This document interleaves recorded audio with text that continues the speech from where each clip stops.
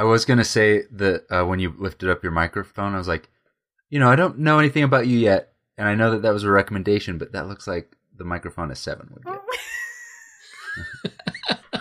Like, if it's got to be the only colorful microphone on the market. Mm-hmm. It's like gray, silver.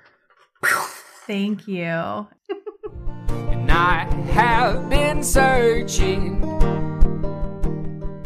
Welcome to Following the Fire. Thanks for joining us on this journey through the wilderness. Just like Israel followed the pillar of fire and smoke, we want to take a new look at our beliefs and just follow him. And like Israel, we get it wrong a lot, we get lost a lot, but we're doing our best to go where God leads us. I'm Nathan. And I'm Steve. Don't you know it's all I have? But even on my heart can't compare with what you're... All right, welcome everyone to Following the Fire.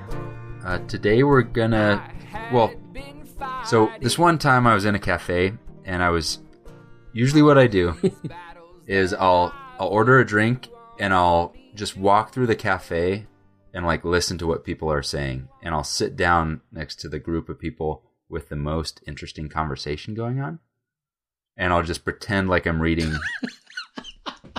and just like engage passively in their conversation the whole time and judge them, basically. So this one time I was sitting in a cafe, and there was this like girl, maybe in college, and then this middle-aged woman, and the girl was like, yeah, so my friend's like a 4, but I'm more like a 7, and I was like, you think your friend is ugly? I thought she was doing like the, like 0 to 10 attractiveness scale. So she was talking about her friends, like, yeah, and I even have a friend that's a 3. I was like, oh man, that's kind of harsh. But then the more they were talking, then I realized, like, I think that these people are in a cult. Because she was like, I'm a 7, but then I, integrate into my something else. And I was like, what in the world is going on? It turns out I was listening to a conversation about the Enneagram. And so today we're going to... Yeah. It was so confusing. And so there's probably a lot of people out there who have heard of Enneagram or maybe who heard a weird conversation like that. So if you were like me and you are confused about what the Enneagram is like, or if you're like more recent me and you have used the Enneagram but you want to learn more, I think our guest is going to really help you out. We're here with Krista Cannon. She knows a lot about the Enneagram. Krista, can you introduce yourself? Sure. Thank you guys so much for having me. Yeah. I'll tell you what I'm going to talk about. So for those of you that don't know me, my name is Krista, and I am a 2-time certified life coach, and I use the Enneagram in my life coaching. And so I'm also certified as an Enneagram coach as well. And the Enneagram, for me, the reason why I wanted to come on and talk to you guys about it today is because it's been one of the most powerful tools in my spiritual transformation. And a lot of people don't really think of the Enneagram as a spiritual transformation type tool. We think of it as more of a personality test, right? But really, it's actually a tool that takes you on a really amazing spiritual transformation. That's cool. Yeah, I don't often hear people talking about the Enneagram as a spiritual anything at all. It's like, okay, I'm tired of the Myers-Briggs. Let's do something different. This one's not colors; it's numbers. Yeah, exactly. So the Enneagram is actually an ancient tool, and we kind of co-opted it into this personality typing tool. So it actually wasn't the Enneagram of personality until about like the 1950s ish, and so really we use it in this way as a way to help us understand ourselves and help us understand the world. But it's actually a much more powerful tool than just the 9 numbers that you see on the Enneagram. And so it's kind of hard for me sometimes because the way a lot of people learn about the Enneagram is through memes on Instagram, right? That may be how some of you guys were introduced to it, is you found this meme and you were like, oh, like that describes me, right? And then you kind of go down this rabbit hole of figuring out what your number is or like what sounds like you. And then you start to send all these funny memes to your friends. But that kind of is really the the very most basic version. And I don't want to put memes down because it is a way that people can get introduced to the Enneagram, which is great. And I want everyone to be introduced to it. But it's just the most like watered down version of the Enneagram. The Enneagram is actually a super powerful tool that we start with the psychology, right? We start with figuring out what your number is, just like with Myers-Briggs or that sort of thing. But really it takes you on this beautiful journey of self-transformation. And for me, it was a really beautiful spiritual journey. So before we get, I'd really love to hear about your journey with this and how you discovered it. But since we are kind of a faith podcast, I just wanted to say, isn't witchcraft against the Bible? Oh. I'm a little bit nervous with this Enneagram stuff. Could you tell us, just like for the uninitiated to the occult? Great, getting in there with a question. What could you just tell us a little bit about what is the Enneagram? Well, it definitely looks like a occult symbol. It looks like a pentagram if you look at it. And you know, it's really interesting because it is quite controversial in the Christian world. At first, white evangelical Christianity sort of co-opted the Enneagram, and they were like, oh my gosh, look at this cool tool. We're going to do this and we're going to like put it in all of our churches. And more recently, there's been kind of a drawback on that where there's been a lot of people coming out saying the Enneagram is not Christian, actually, and that we shouldn't be listening to it. But for me personally, and for a lot of people that I know that have used this tool, it has actually been a tool that has helped deepen their faith and bring them closer to God and closer to others. Which, you know, as we know in the Bible, our top 2 commandments are to love God and love others. So if you are a Christian and you're kind of questioning whether the Enneagram is something you should follow or not, in my opinion, it is something that supports both of those 2 commandments fully. Well, it's not something that you follow, is it? It's more of like a kind of something to kind of guide you in a direction a little bit. Right. And any teacher of the Enneagram would never say that it's definitely not a cult. We'll just put that out there. That's exact. If you are having to say it's definitely not a cult, then, you know, I feel like the people who say aren't cults, but I'm a big fan of the. You can definitely trust me. Okay. Yeah. Trust me. I am not about to kidnap you. There really are marshmallows in my van. I'm a big fan of the Enneagram. And it has been really useful in my spiritual development, and even the kind of funny story about how I convinced my wife to start talking to me again involved lots of introspective Enneagram work. Really? Oh yeah, I had to do a lot of work and used every tool in my tool belt that I could find. So why is it called Enneagram? Well, it's called the Enneagram because of the 9 points that you see. It's like really hard when you don't have a symbol in front of you. So everybody listening, go pull up an Enneagram symbol right now.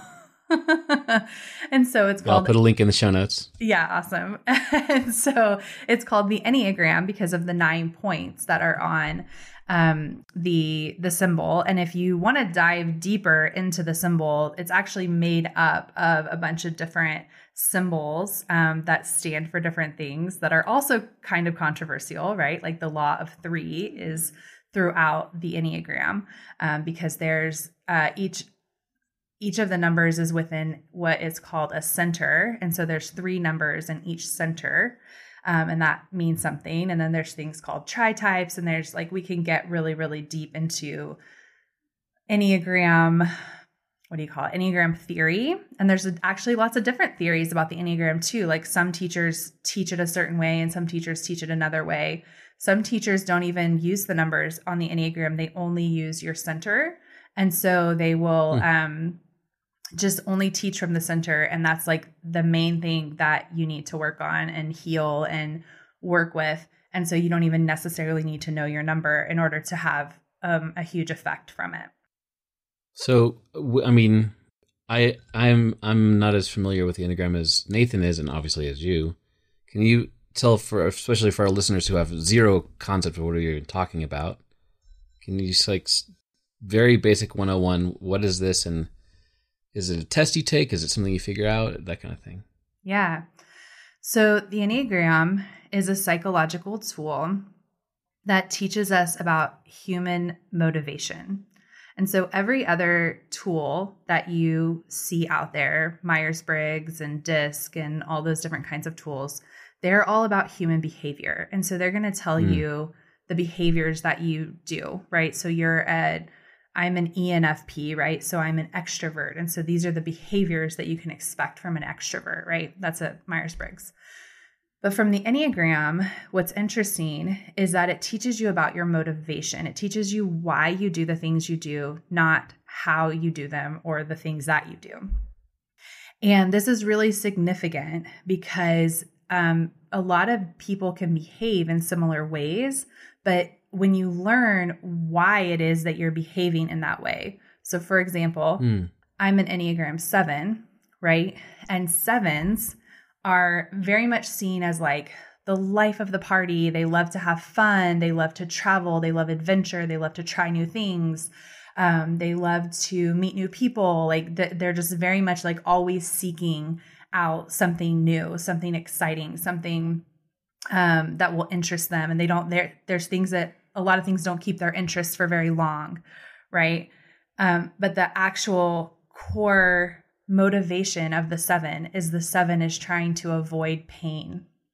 And so it looks like the 7 is healthy and happy and doing all these things and creating these experiences. And in reality, it's actually a coping mechanism for avoiding sitting with pain in their life. And so when you can start to understand these motivations, it becomes very powerful to really understand why you are the way you are. And what the Enneagram really teaches us is the box that we're in, and then it gives us the choice to step outside of that box if we want to and make a different choice. And the other thing the Enneagram teaches us is the gift that we have to offer this world. So one of the theories of the Enneagram is that we are a divine spark. And when we come into this world, we have a gift to offer the world. And each of the types has a different gift. And then what happens over time, whether it's through nature or through nurture, the ego starts to develop. And the ego is like a fake version of the gift. And so we have this beautiful gift that we're meant to offer the world. And then the ego develops and we start to offer it in a fake way, in a way that we think that we're doing it, but it's not really what we're doing. We're not really doing it that way. And it can become very unhealthy. It can become toxic. It can become really stressful. And so the Enneagram teaches us what we're doing in our ego. Like, what does our ego look like? How to relax that ego so that we can start to return back to our true essence. So you can see where the spirituality comes in here, right? Totally. Yeah. I like you talked about an Enneagram 7, and the meme version of an Enneagram 7 is I like to have fun. I like variety. And so it can be easy to say like, well, I like to have fun. I like people. I like experiences, and to say, oh, I must be a 7, or like even like I kind of want to be a 7, but it's what I liked about the Enneagram compared to, I just like learning stuff. So like Myers-Briggs, I like Myers-Briggs too, but Myers-Briggs just tells me kind of like, this is what you are. There it is. And Enneagram was like, here's some advice. here's some things you can do. Here's what is going to be hard for you. And even here are the lies that you're telling yourself, that if you can just kind of start to recognize those, like you said, you're being offered a fake gift. So you think that you're maybe chasing after security, but what you're doing is actually making it worse. So yeah, I definitely see that idea though of, maybe our strengths are often also our weaknesses. The things that we have in our personalities that can be such a blessing, in maybe our sinful state or in our fallen or ego state, then that's also like the problems that we have and the ways that we hurt each other. Yeah. And well, in our ego state is when we are living the most in fear, right? Because we're not living in the confidence of who we are. And this is one of the places where it gets controversial in Christianity, because a lot of people feel like if you're seeking self, then you're not seeking God, right? And so if I'm seeking to learn more about myself, then I'm actually not seeking to learn more about God. And I think that's a misconception, because I believe that what I have learned about myself is the places where I resist God because I live in fear versus living in the trust and the love and the grace and all the things that are the gifts that God wants to give me, right? And so for me, learning more about myself is not a selfish act, right? It has been a way for me to deepen my faith and deepen my relationship with God, because it's a way that I have realized how fear shows up for me and how fear reigns in so many areas of my life and how I can relax that fear. I'd always assumed that the Enneagram was just like another personality quiz thing. Yeah. It does seem like at work that it's my Christian friends who know the Enneagram, and it's my non-Christian friends who have never heard of it. So it's funny that there is a history of Christians using the Enneagram, but also it does seem like it has become more popular recently.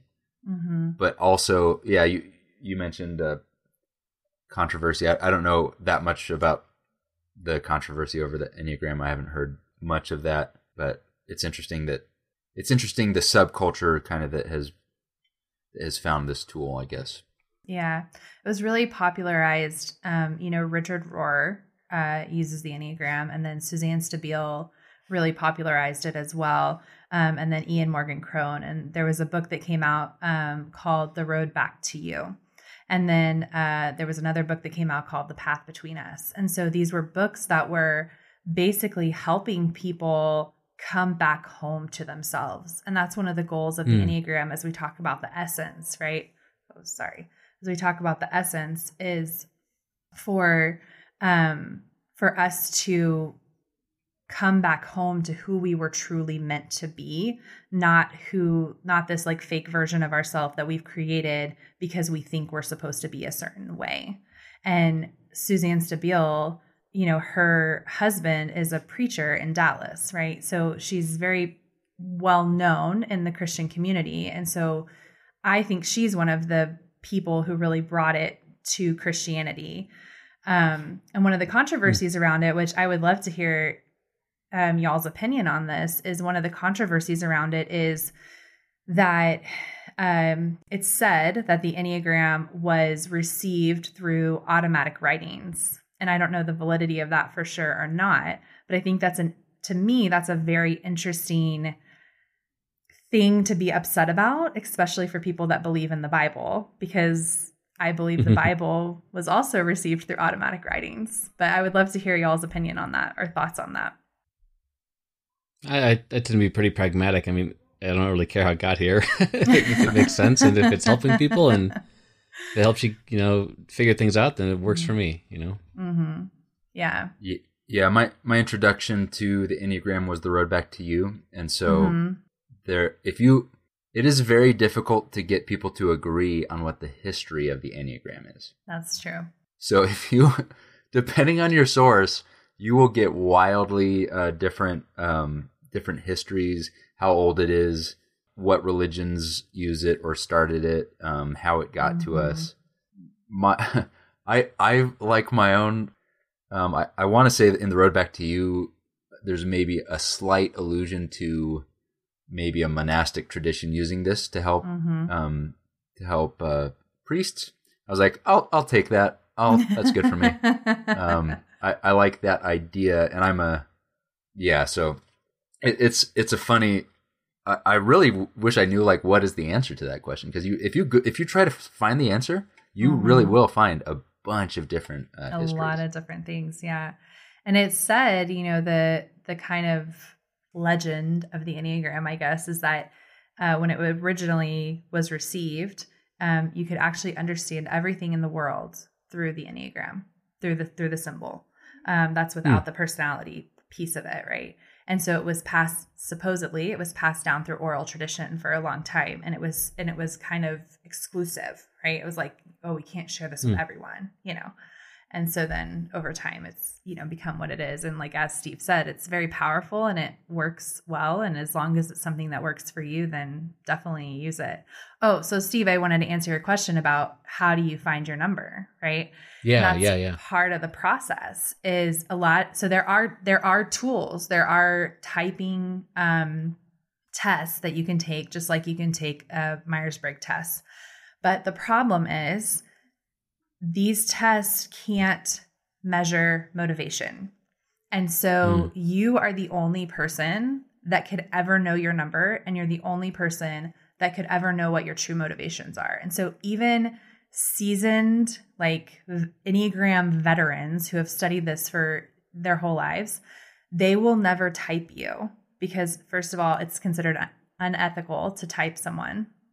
And they could never truly know what your motivation is. And this is why, for me, I believe that the Enneagram is an actual spiritual journey, because a lot of times people go through different numbers before they land on what their actual number is.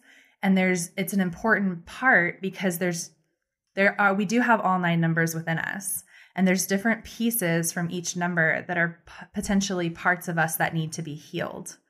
And so it's possible that as you're going through these numbers, you need to have that number with you for that period of time in order to heal something within you until you get to what your actual essence number is. So how did you how did you discover the Enneagram? What was your journey like? So, well, I heard about it first, probably, I don't know, like in 2013-ish. And we were going to use it at work for a personality test at work, to like learn about your coworkers and all that. Right. Yeah. And it was very hard to understand. And I was just like, never mind, forget this. Like, I'm not even interested in this. But they say once the Enneagram gets you, it has you. And then like, it'll always come back up for you. You keep talking about it like it's a cult. You're scaring people away. The Holy Spirit works through the Enneagram to reach you. That's the right wording. There you go. When the Spirit moves you towards the Enneagram, the Spirit will continue to move you towards the Enneagram. Yeah, I'll cut that other part out. Yeah. Okay, good. Perfect. Definitely not a cult. It's definitely not a cult. And so then I was reintroduced to it through like memes and different things like that. And I actually have a friend who is a 5. And so for those of you that are 5s, you know that 5s don't typically, when they start to learn about something, they don't typically let it go, and they learn everything they possibly can about it. And so through her, I started learning a lot more about it, because my original process for figuring out my number was getting the book, The Road Back to You. And at the beginning of each chapter, there's like these statements that are like, if you are like this, then this is your number. And so I read through, there was a couple numbers I thought I was. And so then I read through those statements and I was like, yeah, I'm that. And then I was done. I didn't read the book. I didn't read anything else about it. I just read through the statements and I said, yeah, I'm good. And so the first number I thought I was a 3. And so I stayed at 3 for a while, but 3s are really motivated by the way other people see them. So they're kind of oftentimes they can be seen as shapeshifters, because they become whoever they need to be in order to be seen as successful in the eyes of whoever they're with, right? So they're really motivated by the way other people view them. And I had a lot of the same behaviors as a 3, right? They're very motivated. They're often like entrepreneurs. They're success focused. Like they're really driven. And they're kind of like the shining star. Like the joke is like, God said, let there be light. And then there was a 3. And so I identified with that a lot, right? And so so I identified with that a lot, but the motivation wasn't there for me. So then, as I was going through my journey, I started to really identify with a 1. And at the time, I was in a job that was just really not right for me. And I was really unhappy in that job. And a lot of the characteristics of the 1 were coming out, right? Like a lot of perfectionism, a lot of judgment. I was very judgmental of the people around me. I was angry a lot of the time with the people around me because nobody was doing anything right, in my opinion.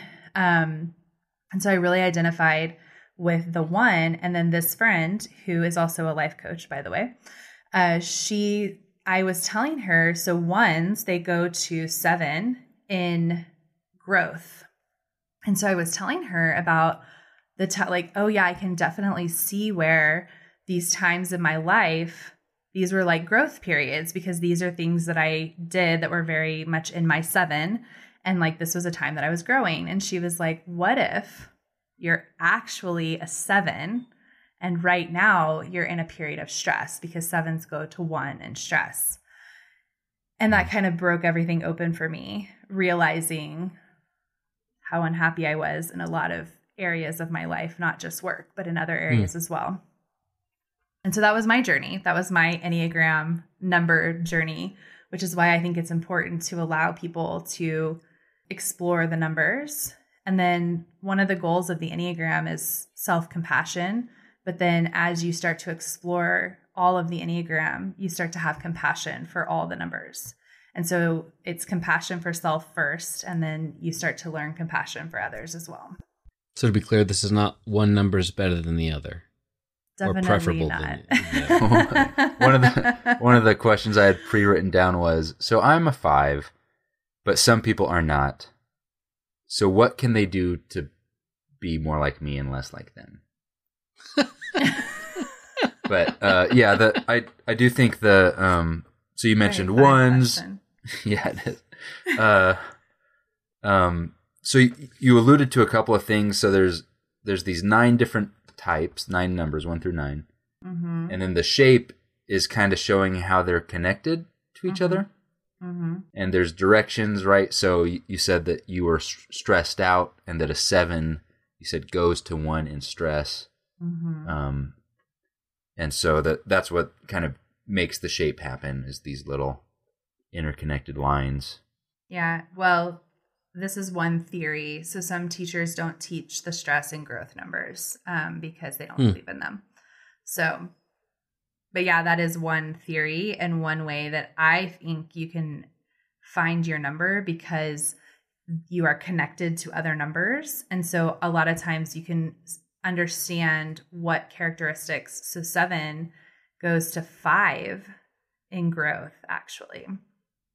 And so you can kind of start to understand different periods of your life and different things that you do. And, kind of Nathan, to your point about, I've integrated, and so now I'm showing these characteristics.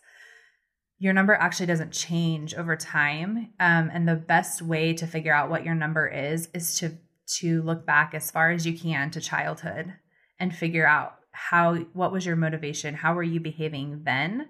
And that's going to be your number then, but it's probably your unhealthy version of your number at that point. Interesting. Yeah, I didn't realize that. I mean, I've heard about the stress and the growth, kind of be moving toward a different number.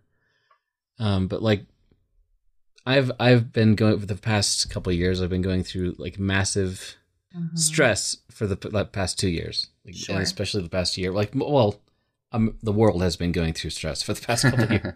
Yeah. So do you tend to move toward the stress number the whole time, or is it? How's that work? Well, there's 2 theories on this, right? So yes, you can, when you're feeling stressed, you can show unhealthy characteristics of your stress number, right? So as a 7, my stress number is a 1.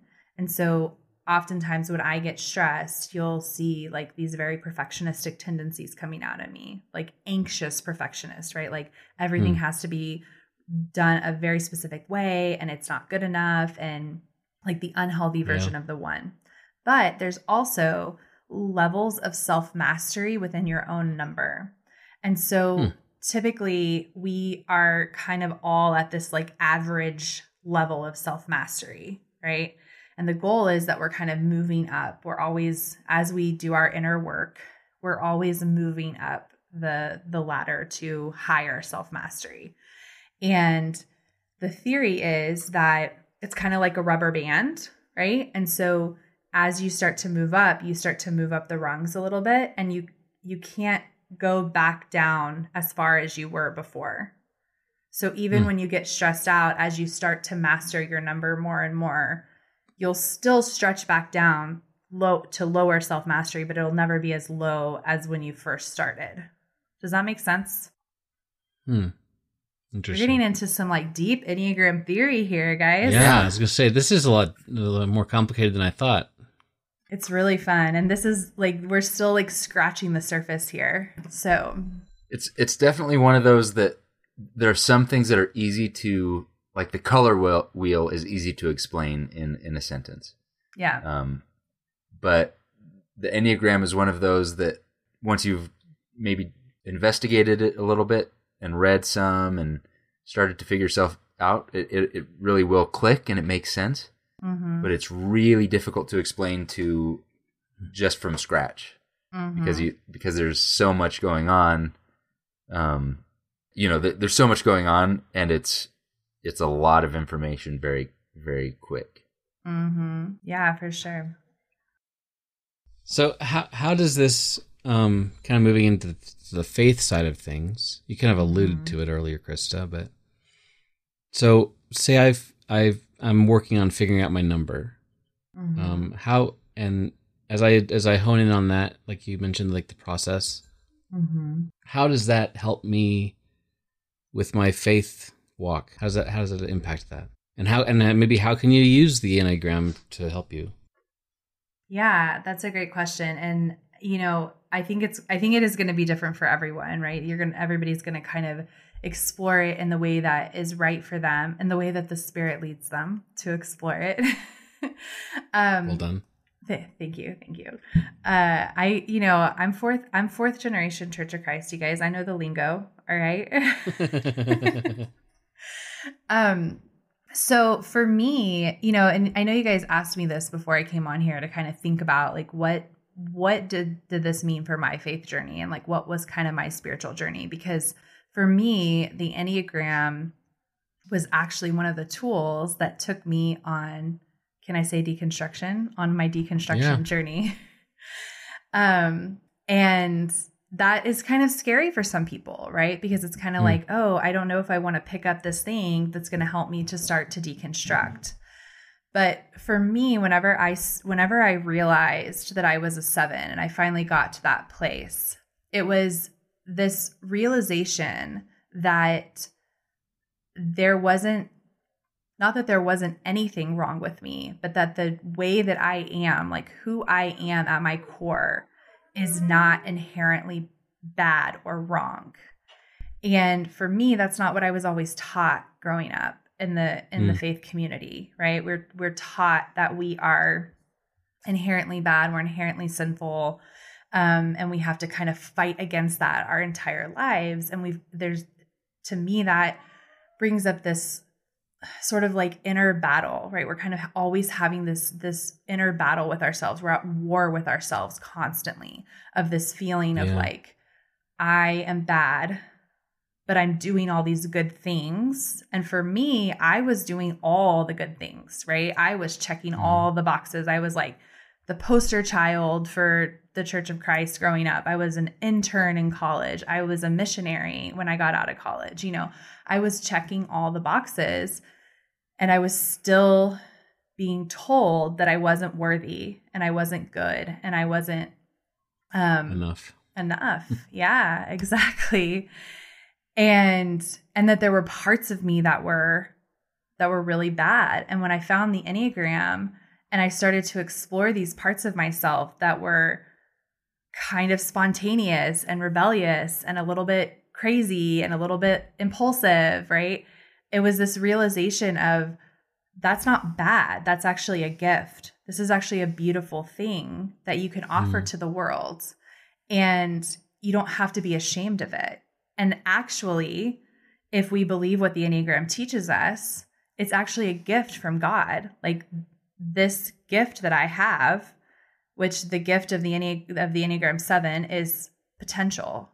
And so the Enneagram 7 can see potential in any person, in any situation, and they bring that potential out of people. And that's a beautiful thing. It's not a negative thing. Wow.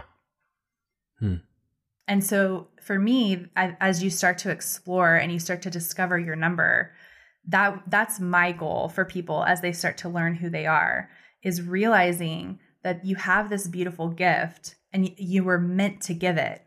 And you're not meant to be ashamed of it. And how can you kind of stop this war within yourself and start to celebrate who God really made you to be? I love that idea you're bringing out of, because I had the same thing where I had an idea in my mind of like what my life would look like if I had less sin in it, or if I did things better, or did it enough, or whatever that was. And my idea that I had formed on accident was that if we all did the right things, we would basically all be doing the same thing, right? So as the Spirit increased in us, our unity would make us look uniform. But like C.S. Lewis in The Great Divorce and other places, what he talks about is the more you are like Christ, the more you are filled with the Spirit, the more you are like you, like your true you. Yes. And the more you blossom into not like an automaton, but actually just some unique kind of creature that is different from the next one. And that's certainly part of, kind of that journey in the Enneagram is, my joke about why can't everyone be a 5, or I want to be a 1 or an 8. But instead, I'm a me, and maybe I shouldn't try to like force myself into some other mold, but maybe I can figure out how to work with this one, in the right direction. So yeah, that's really cool. And if you realize that we need all types, right? We need every type brings a certain gift to us that we need. And for me, self-exploration, it's always been really interesting because, like I said earlier, in the Christian church, it's always kind of seen as negative, right? Like, oh, you're seeking self, you're not seeking God. But to me, we are taught that we're all made in the image of God, right? And so wouldn't self-exploration actually be a way for us to understand God on a deeper level? Because I have something of God within me, right? I am made in the image of God. And so if that's true, and then I start to learn about myself, and then I also start to learn about the other types, then that's a way for me to just completely connect with God on a deeper level and understand the creativity of God and understand the uniqueness of God, right? Like God made us all a certain way for a reason. Not to be uniform, to your point. And to me, that's very exciting. Maybe that's a 7 thing, but it's very exciting to know that when you start down a path of inner work and self-exploration, you're actually getting to know God on a deeper level, and you're getting to understand his beauty and his creativity on a deeper level. Yeah, I've been thinking recently about why people are so enamored with personality categorization in general. And I've been listening to this, there's a podcast called Science Diction. Okay. And it's part of like a Science Friday family of podcasts. And they've been doing a series about the rise of the Myers-Briggs and like where it came from, like who started it and all that kind of thing. And I haven't listened to the 3rd episode yet. It just came out yesterday, and I've just been thinking about like why are we so? I mean, I know myself, right? we think we know ourselves, but I think that we want to categorize ourselves because I think on a lot of levels we don't know why we do the things we do. Well, Paul says it, right? I don't know why I do the things I do, but I do it anyway. Maybe Paul needed the Enneagram. Maybe. I think that we have this drive. We know somewhere inside of us that that there's more to know about who we are and how we can connect with God. Mm-hmm. And that's one thing that kind of is exciting to me about this whole Enneagram thing is kind of a tool to help you kind of go in that direction a little bit. Mm-hmm. Does it make sense? Yeah, absolutely. Yeah. And if we want to go down a little bit of a science path here, they are proving that 98% of what we do is subconscious, right? Most of what we do is programming, and that programming happens between ages 1 and 7. So 98% of what you do, you learned before age 7. And so you learned it. And if you think about how young we start going to church and how young we start learning Old Testament stories and different things like that, right? It's very programmed into us. And I think it's really important for us to start saying, okay, what are these beliefs that I have? Why do I have them? Where did they come from? Are they serving me? Are they serving my fellow man? And that's a big thing that's been happening over the last year and a half, especially, right? Mm-hmm. And sometimes, Christians get scared of that because it feels like you're questioning the Bible or you're questioning God or you're questioning truth. But for me, it's like, well, if it's truth, it should always hold up. I could question it all day long and it's always going to hold up, right? And so I think it's really important because so much of what we do in our day-to-day is a set of beliefs that we don't even necessarily know that we hold. And when we start to do our inner work, we start to understand what those beliefs are and if we want to hold on to them or not, and if they are good for us or not, if they're helping us or not. Right. Yeah, I totally get that. I feel like it's also a very Protestant Christian resistance to the self-diving thing. We don't want to be self-absorbed, and that there can be a problem with navel gazing, which I'm definitely guilty of. Sure. But I definitely tend to hurt people out of my blind spots. Mm-hmm. And the less healthy I am, or the less self-aware I am, the more I'm hurting people, and I don't even know it. And I always like the log and speck analogy from the Sermon on the Mount, where Jesus does say, where should you start? What should your priority be? But he also, I always imagine myself just like knocking people over the head because I don't know there's a log sticking out of my eye. Mm-hmm. And there's so many people that walk around and do that. And I do that as well. So that self-awareness is definitely can be a strong spiritual discipline, I think, that can not just to fall in love with myself and that's the end, but to understand. And in maybe like, I remember at the end of the book I was introduced to this practice called Examine, which I think is a Catholic or Orthodox practice where all you do is at the end of the day, you think back to through your day without judging yourself. So it's hard for me as a evangelical to think throughout the day and not judge myself, because I'll be like, well, I was far away from God and it's because I was doing this, or I lost my temper and it's because of this. But you just kind of relax and just like it's okay. That's what happened. That's who you were today. What's the pattern, or what's you really can learn a lot if part of your discipline is looking inward. Yeah, and that's one of the things the Enneagram encourages is to not judge anything that you learn about yourself. It's all information, right? And then even as you start to explore and you start to notice these patterns and you start to notice these beliefs that are coming up, not passing judgment about them, because there's going to be some things that come up that you don't like and that you're thinking, man, why do I do that? And you'll start to notice it, and then you won't be able to not notice it. And so the Enneagram encourages you to, and the phrase that I love is just to commit to curiosity and to just get really curious with yourself and think, man, why do I do that? Why is this happening? Why did I act that way? Why did I do this? And oftentimes, one of the cool things about the Enneagram is it helps us to understand there may be something that you're doing that is not wrong or bad in itself, but the way that it lands with another person can feel bad or wrong to them because they receive things differently, right? 5s, for example, are withdrawn types. So whenever a 5 needs to process something, they don't want somebody like a 7 coming to them and saying, hey, tell me everything that's going on with you. What's happening? How are you? What's up? Tell me this. Tell me. The 5's like, leave me alone and let me go process, and then I'll come back and talk to you. And so it's not that the 7 is being caring. The 7 is saying, hey, I love you. I want to talk to you. I want to help you process this. I want to support you. And the 5 is not feeling supported at all because they need support by being able to go into their cave and shut the door and process.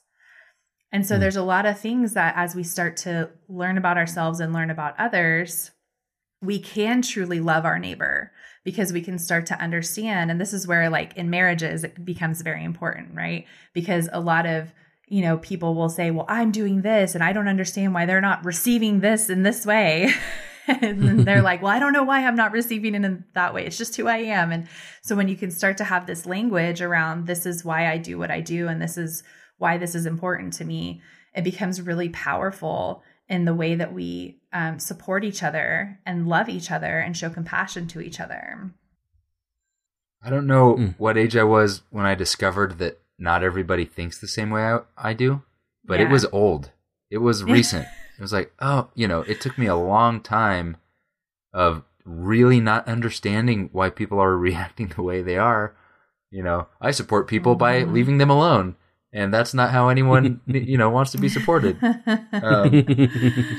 So it really does give you you can either use any tool, right, as a weapon or a tool. Yeah. So with my brother, I just use it purely as a weapon. Obviously, of course. Yes. But definitely, if you're using this as just a way to understand, like the people who you get along with the worst, that's where this is going to help the best. Yeah.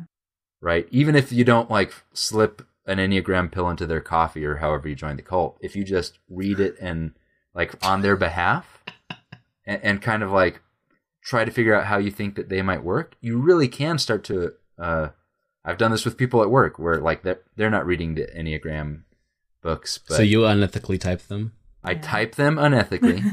Oh yeah. That's even how I like figured out like what the numbers were, was like a stereotype the people around me. Sure. Great. It's like, oh, that's one of those. But then that's definitely what it's supposed to be used for. Yeah. Then it helped me interact with them. I used it unethically for good. Is that chaotic good? An end. Yeah. Well, I guess if they're feeling more supported and loved by you, then maybe we can let it slide. Yeah. Maybe I wouldn't be able to, the certification board would unnumber me, take away my number. Yeah, don't try to get certified by the IEA or anything like that. No. So by digging into the Enneagram, figuring out your number and your motivations, it helps you figure out your motivations, which then helps you figure out why you're doing what you're doing and how you interact with other people and how you interact with yourself and how you interact with God. Is that kind of how this all works? Yeah. And then with each type, whenever you understand what your motivation is, there is a path, the path back to you, right? There's a path of growth for each type. And it's usually one that whatever your type is. So this is another way you can know your type. Whichever type you don't want to be, that's probably your type. So when you're reading about it, you're like, that's definitely not me. That's definitely you. That's a real easy way. Just shortcut it. And usually it's a pretty emotional experience once you really accept the fact that you are who you are, right? But there's a path back, a path of growth that you can start to go down to help heal this part of you. So for example, for the Enneagram 7, Enneagram 7s avoid pain. That's the core motivation. And so the growth path for the Enneagram 7 is to sit with pain. Sounds horrible. It sounds fun. That's just And see, for the 5, it's like, let's do this. How's that working out for you? It's horrible. It's the worst thing ever. But it helps to, that's the piece of learning how to understand the box you're in and then understand how to step outside of the box. So there's this really great quote by Viktor Frankl, and he wrote The Man's Search for Meaning. And it says, I'm not going to quote it exactly right, but it basically says, between stimulus and response, there is a space. And in that space lies our greatest opportunity for growth. And what he means by that is whenever we are just constantly responding and we don't understand why we're responding the way that we're responding, we don't know how to change. We don't know how to do it differently. We don't know how to interact differently.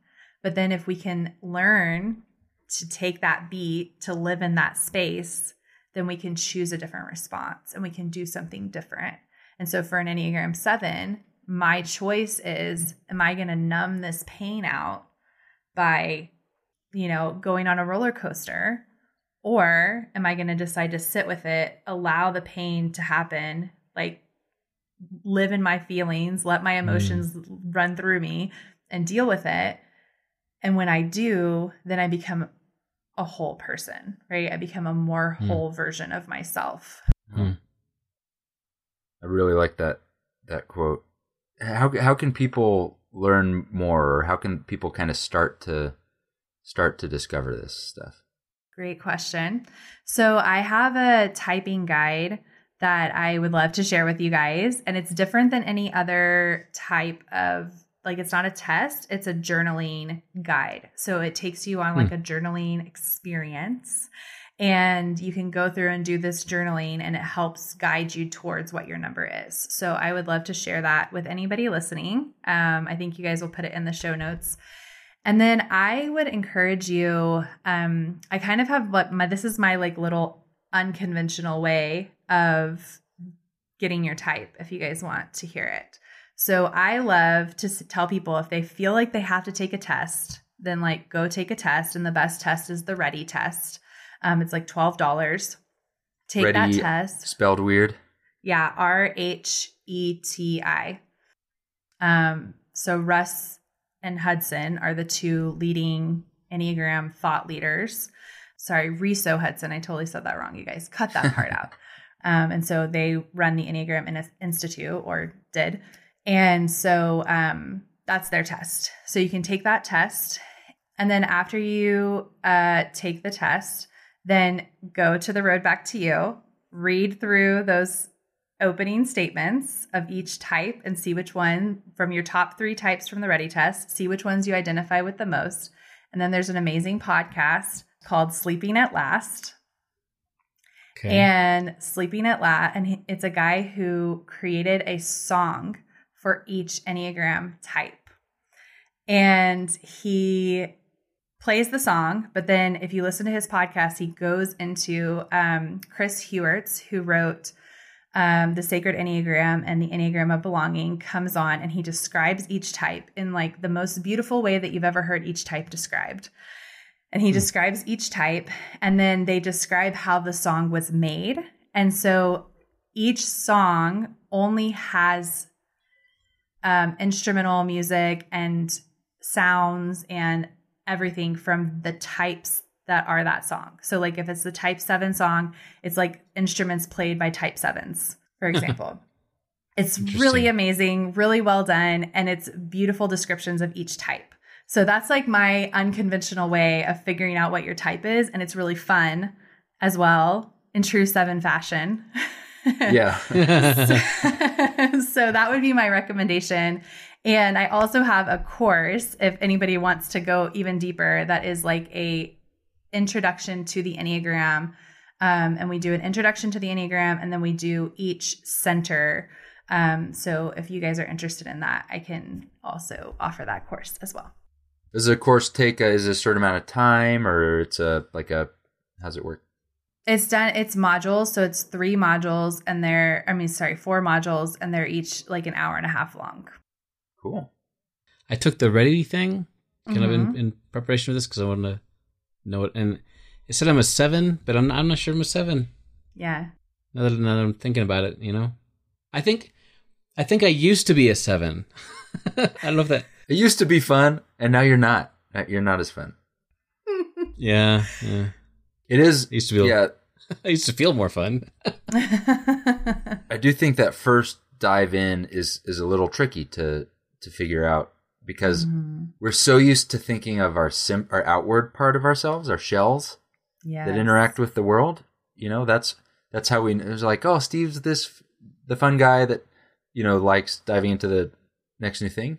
Like we know the outside, but it's very hard for anyone but you to really know, like, why is Steve like Steve, Well, and I think that's the problem with the tests with any of this stuff. Like you were saying, Chris, is that you go into the test, you're like, I would like to be that. Yeah. And so you choose that. And but it helps a lot to know that this is more about the motivations, like why are you doing what you're doing?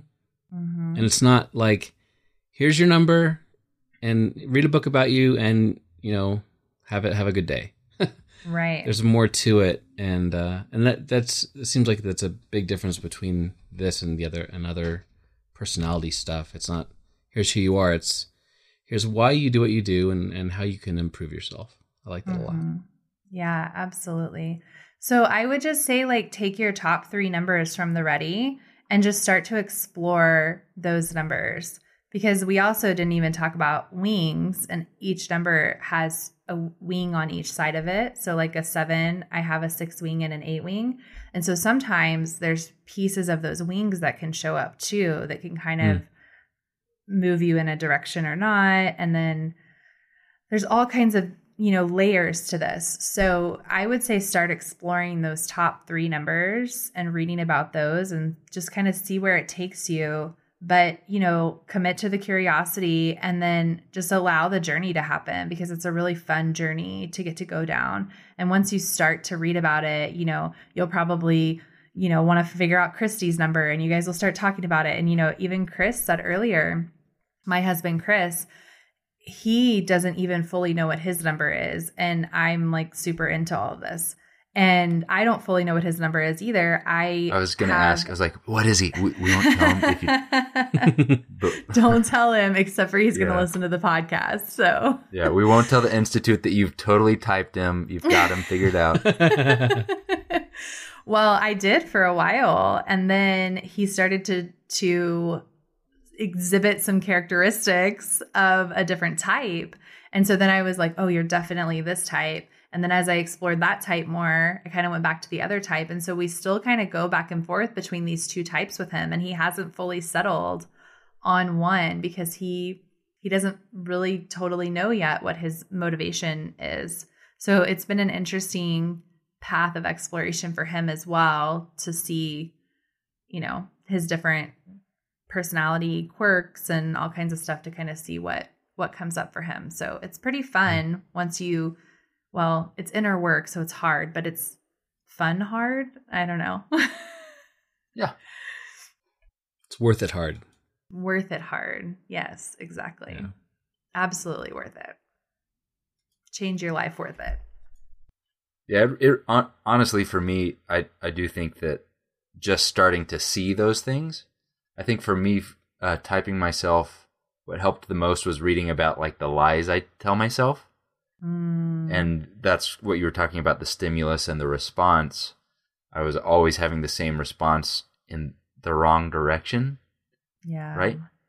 Because, one of the things a 5 will do is think that they're out of energy because the world is sucking it out of me.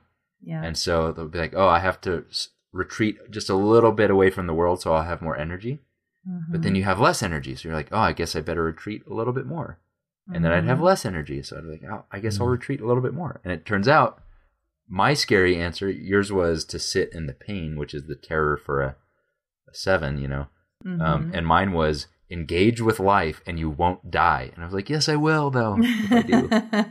So it's so helpful for me. And, that we didn't talk about a lot of the other numbers, but they all have this really helpful direction for how you can respond to those stresses in a different way and how you can understand people in a different way. So really cool stuff. Yeah, and even just having a level of awareness. Well, there's two pieces to it, right? The level of awareness is really huge because once you become aware of things, that's when you can start to change them. And so having that awareness, you don't even necessarily need the next steps to know that like, oh, I have this awareness now. And then you're probably going to know what you need to do next. Oh, I need to do this thing.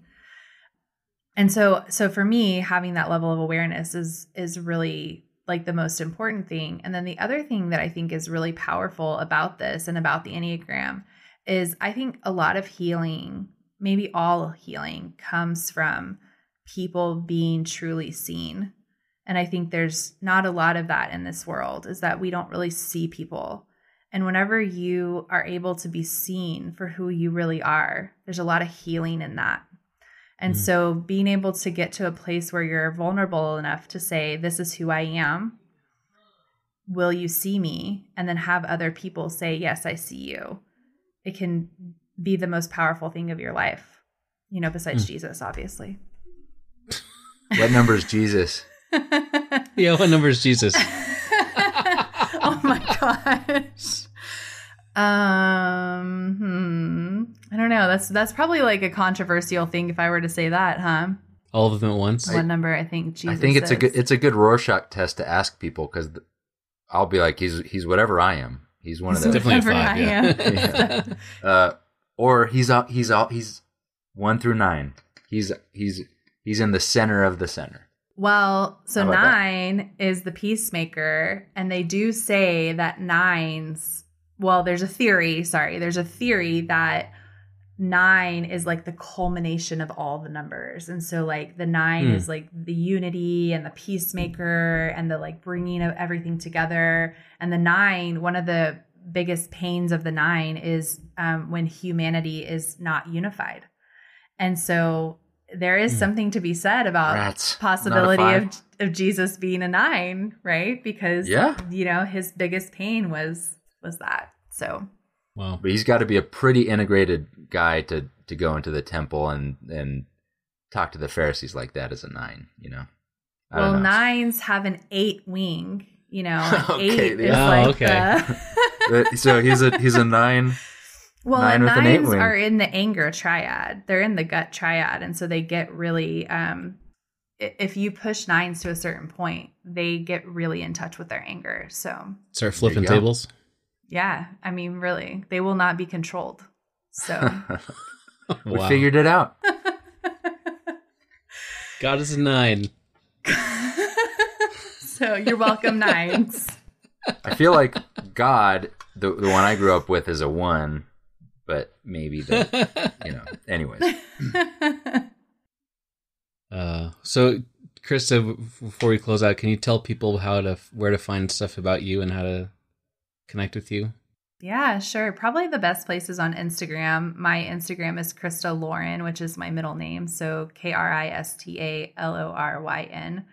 So if you message me over there, I will send you my guide and help you with anything else Enneagram related.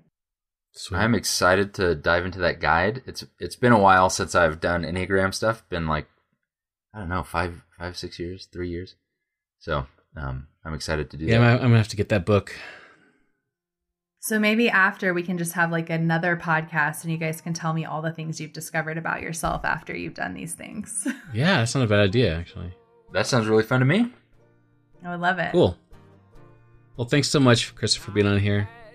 Yeah. And thank you we'll guys for hopefully having me. maybe we'll talk to you later about this again. Yeah, I hope so. That would be awesome. Yeah, we'll have bets going on what Steve is, and then we can we can see who wins when we come together. Perfect. I love it. Thanks, Krista. Thank you guys. See you later. And I had been screaming all these messages I thought you wanted to hear, but it only takes a whisper. Hey, thanks for listening to Following the Fire. If you'd like to see show notes for this episode, which includes links to everything we mentioned as well as all the scriptures, head on over to followingthefire.com and just click on this episode. There's also contact information on the website. Let us know what you think about the show and if you have any suggestions for future topics. Also, please give us a review on Apple Podcasts if you could. It really helps other folks find the show.